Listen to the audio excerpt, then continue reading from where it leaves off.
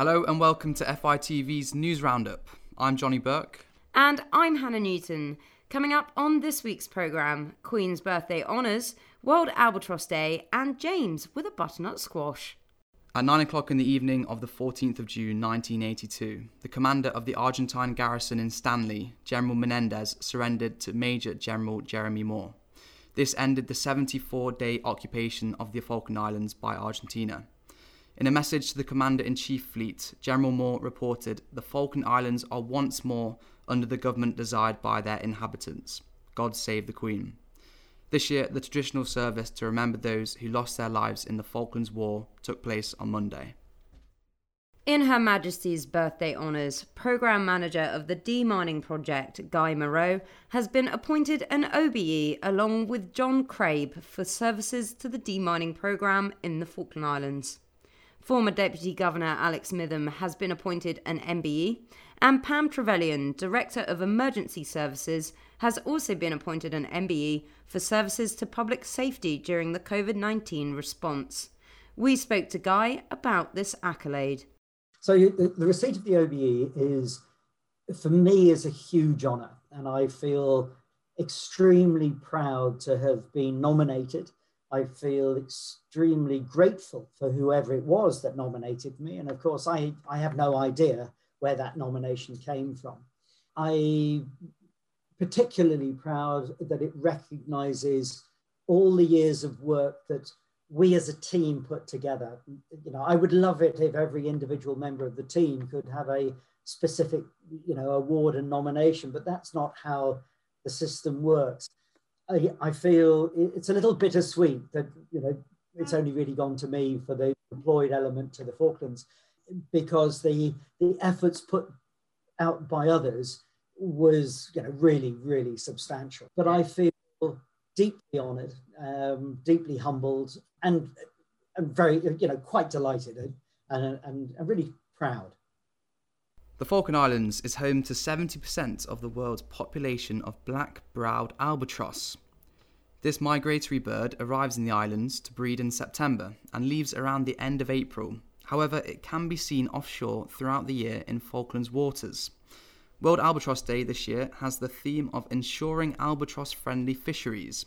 Catherine spoke to Amanda Kupfer, who works closely on this subject. It's an iconic sight. Albatross gliding across oceans, and in the Falklands we're lucky to be able to see albatross right on our doorsteps. The albatross population in the Falklands is doing really well. It's been increasing for a while now, which is really good, and because it's doing so well in the Falklands, the species has been downgraded to least concern, basically to a conservation status, a favourable conservation status globally. So that's really exciting. Despite the Falklands populations doing well, globally albatross face a number of risks, from climate change, invasive species, and also fisheries. The issue of incidental bycatch of seabirds in fisheries is the biggest risk to albatrosses worldwide. This is why a lot of the albatross species are in decline and threatened with extinction. And that's why it's so important that, globally there is an effort to try and reduce that risk through various mitigation measures. Amanda's PhD research, which is funded by Fortuna and FIG, looks specifically at how seabirds interact with our fisheries. And the theme for this year's World Albatross Day is albatross-friendly fisheries and what measures can be taken to protect this species. One of the most effective ways of reducing interactions with trawl vessels is to just get rid of the discard. And there's now actually changes happening here in the Falkland Islands, which is really exciting, is that these discard storage tanks are being implemented across vessels. And that means that basically the waste is stored for a certain amount of time, and then everything is being batch released in one go. And that really reduces the amount of time during which albatrosses are basically at risk of getting injured or killed. It is hoped that the albatross face a bright future in the Falklands, but it is important that this species is protected. Albatrosses are really important because they're a top predator, and that means that they're kind of regulating everything that is within that ecosystem. So if we lose the top predator, if we lose the albatross, it can have all sorts of cascading effects on the marine ecosystem. In the third part of the Peat and Wetland Project, Ollie goes along with Falklands Conservation to the near pristine Saddle Island to investigate the habitats that have revealed some quite surprising results.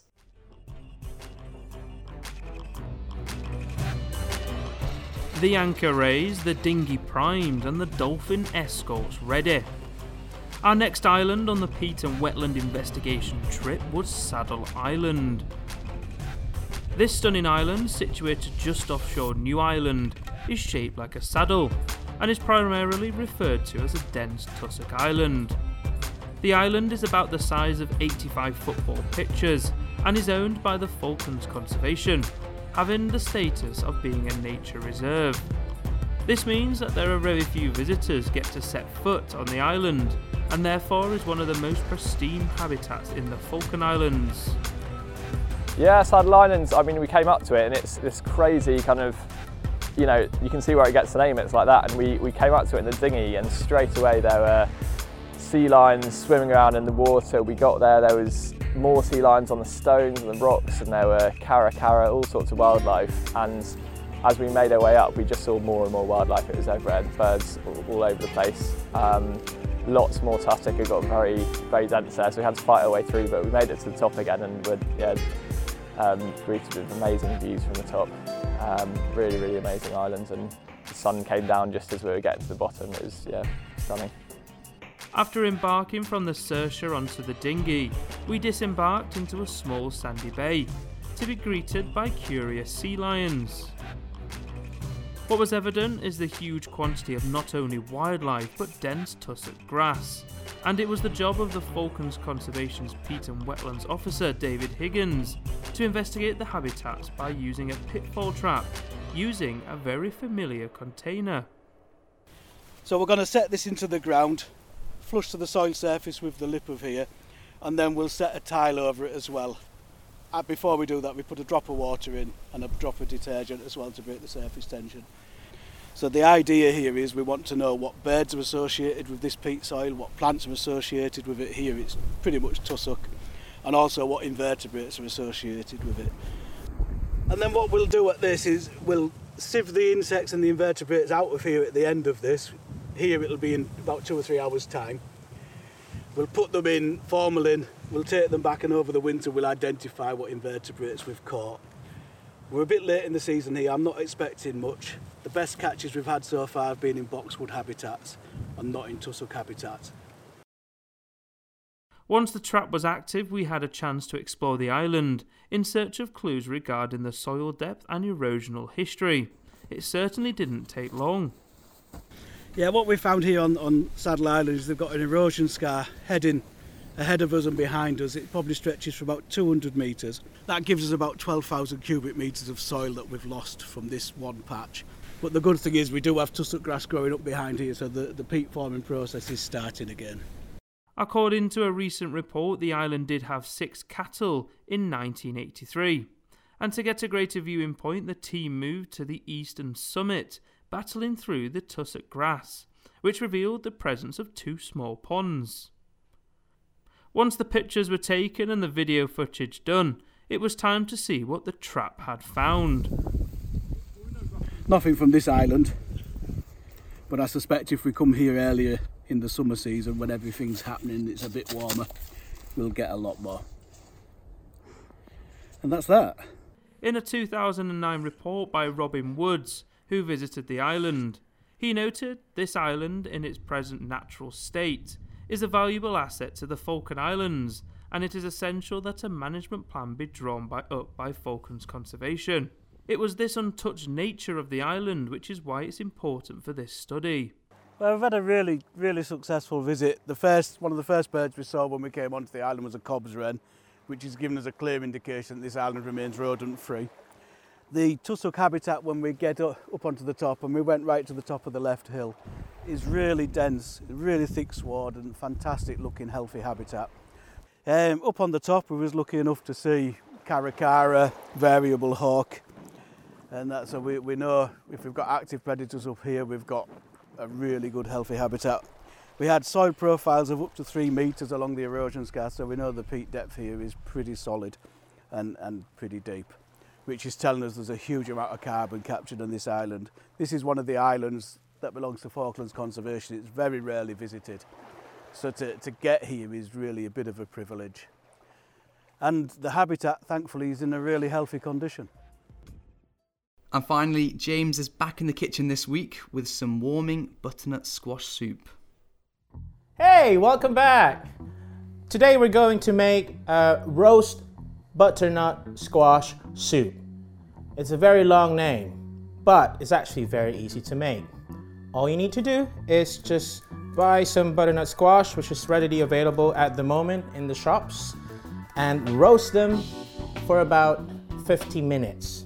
How did I do it? I just drizzled it with some oil and a little bit of salt, and then turned upside down, skin on top, and then put it in the oven.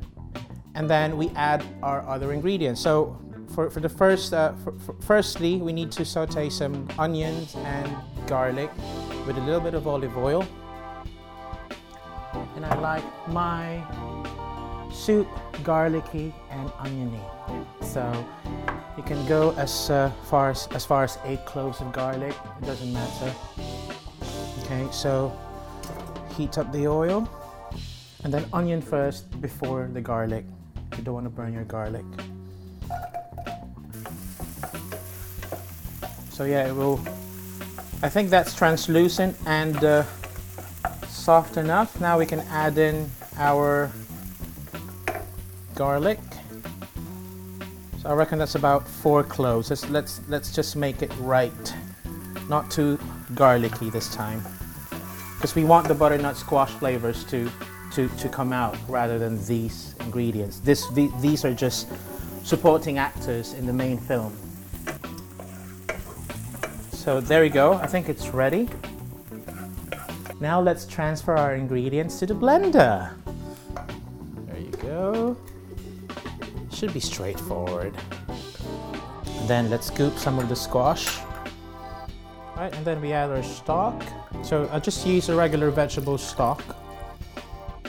And then we can save some later to adjust the consistency of our soup. And then the fun bits, we need to add some nutmeg and some maple syrup.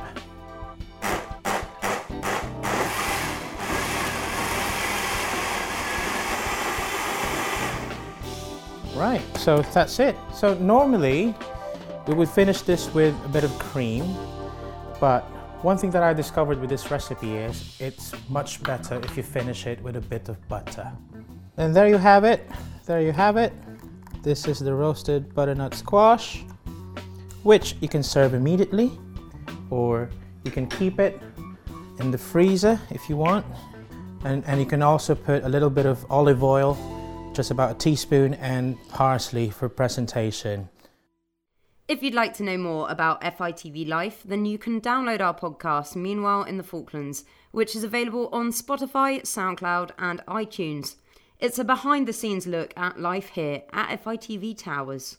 That's it for this week's edition of the News Roundup. Don't forget you can watch FITV via the KTV broadcasting service or online through our website, fitv.co.fk.